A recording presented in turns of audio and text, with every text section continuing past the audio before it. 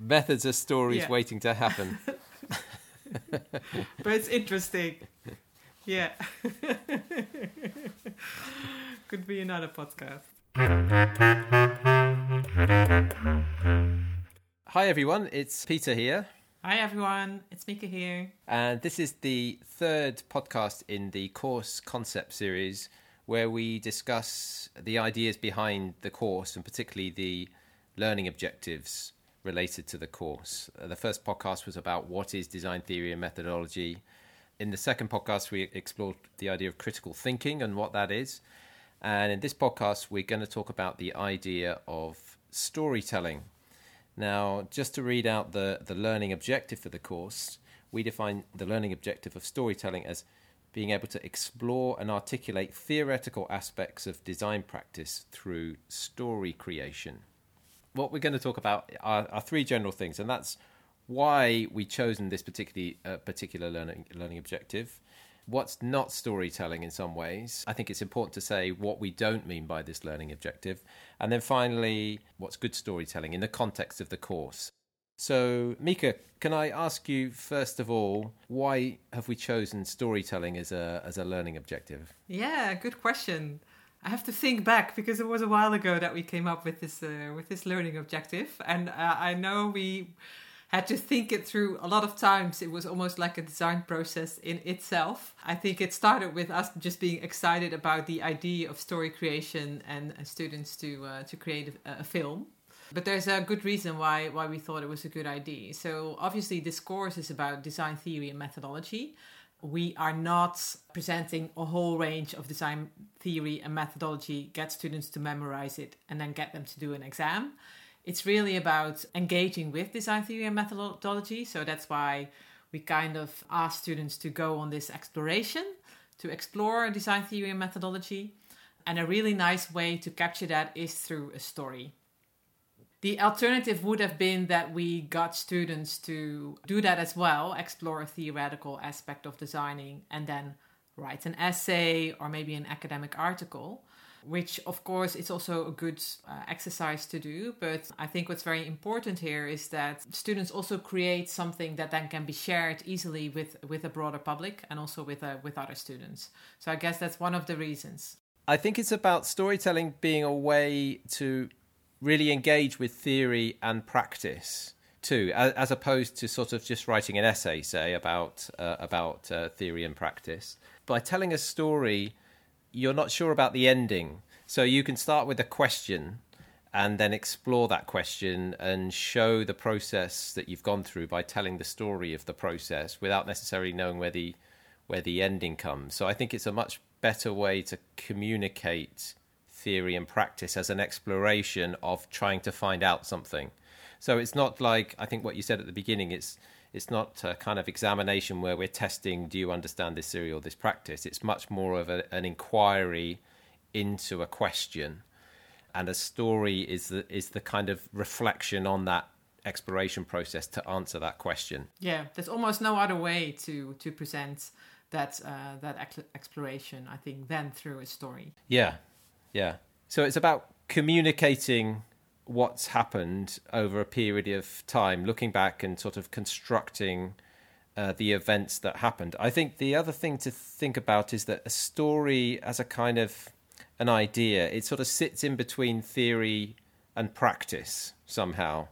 You get this idea in the editing process, which is why I think the editing process of making a film is an important process, because when you're editing something, you really have a kind of working theory about what you want to present, but you're faced with a lot of clips, a lot of different practices, and you try and order them or sequence them in a way that conforms to your theory, which is the kind of narrative arc of what you present to. And I think as a kind of concept story, it relates both to theory and to practice in a way that can combine the two approaches. The multi-layeredness of a story, or the potential multi-layeredness of a story told through film, I think, is also something that's sort of attractive. It relates to another kind of course concept that we have is this sort of the idea that you construct your arguments rather than, and you take a position related to other positions. So there isn't any kind of ultimate truth about a particular theory. It's really you construct your own truth by engaging with different theories.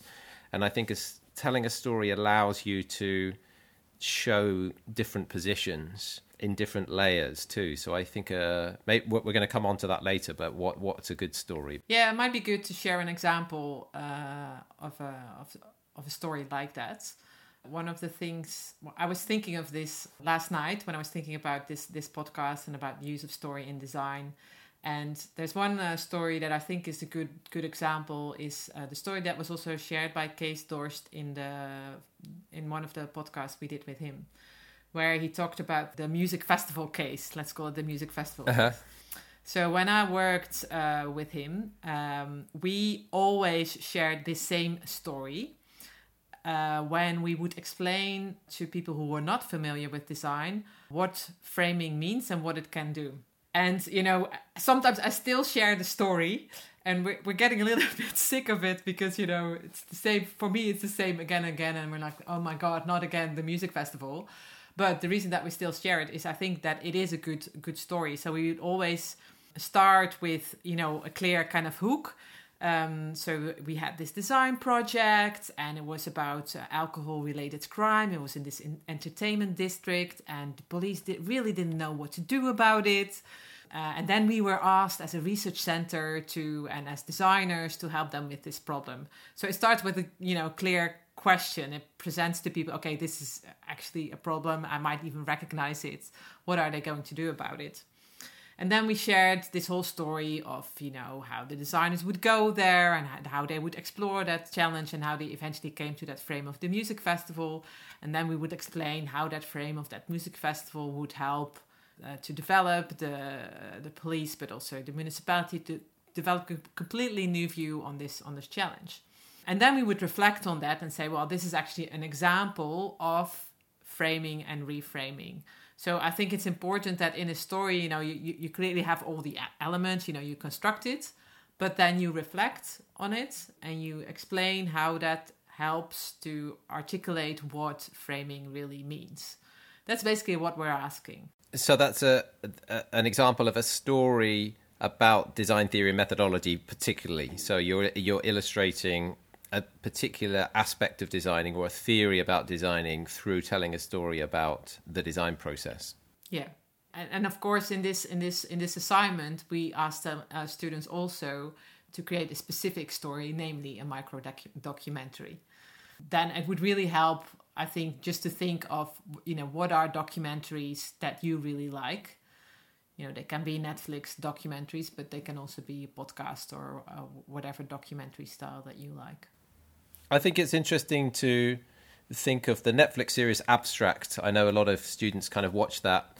It's about the creative process, I suppose, in some ways, but it's about communicating what design is. It's framed around the idea of design, but quite creative design, graphic design, product design, all kinds of design, which I think is really good.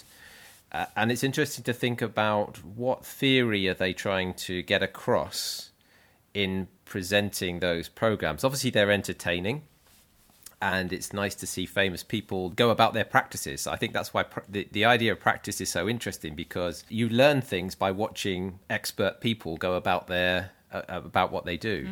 And I think those programs get across very well what designing is.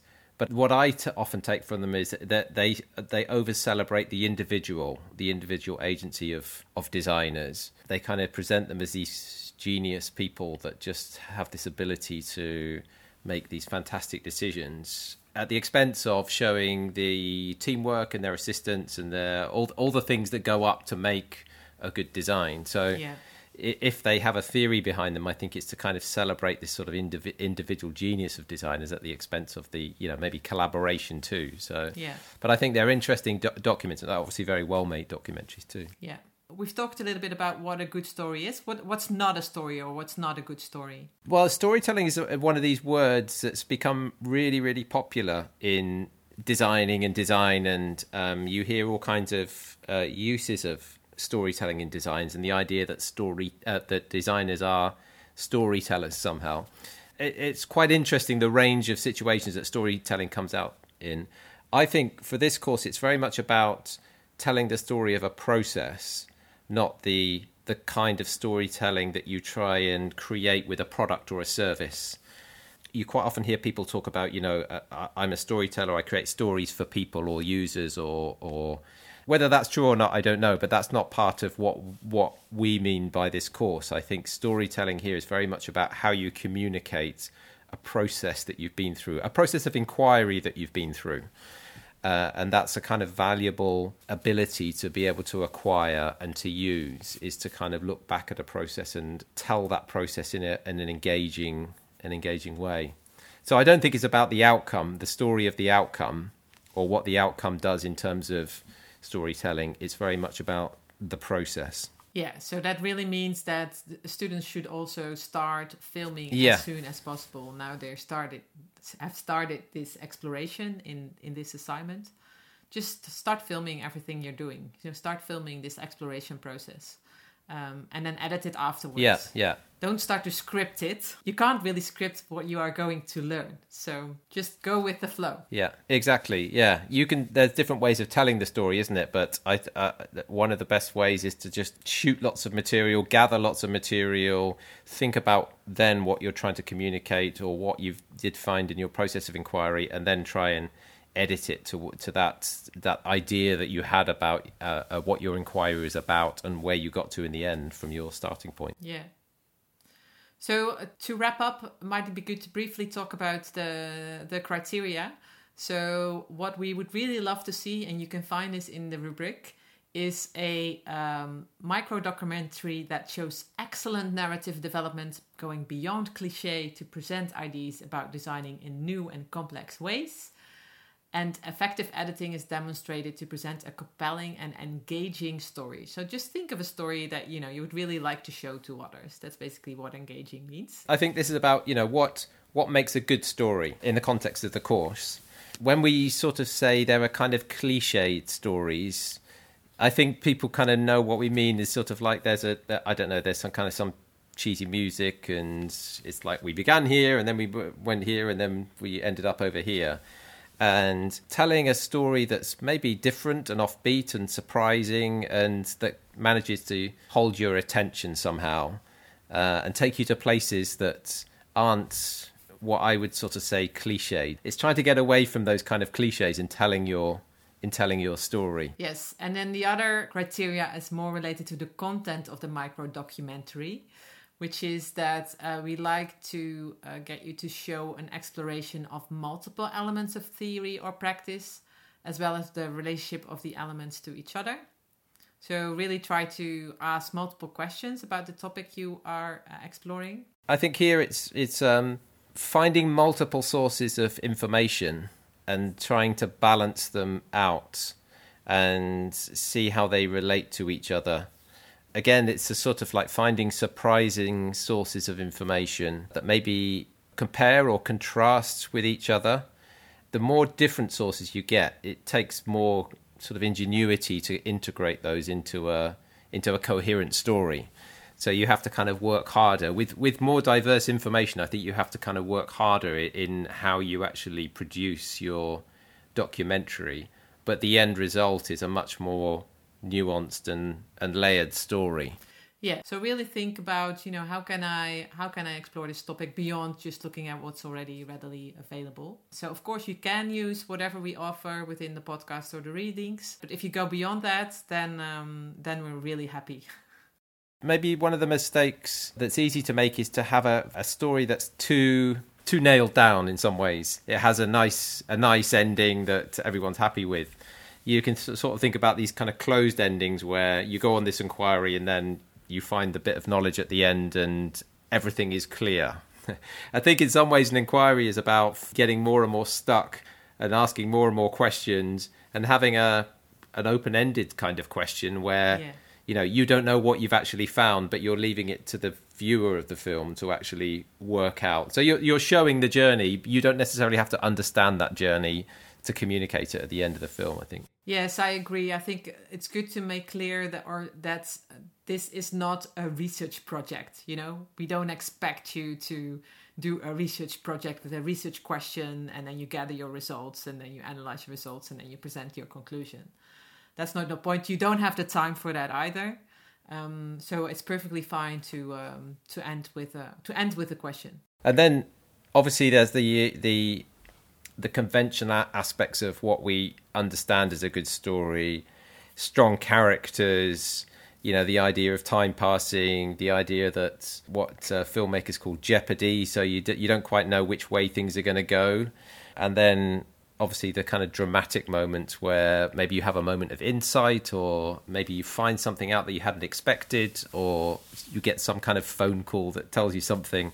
So all those sorts of things allow you to sort of tell an entertaining story as well as communicating the kind of theory and the practice.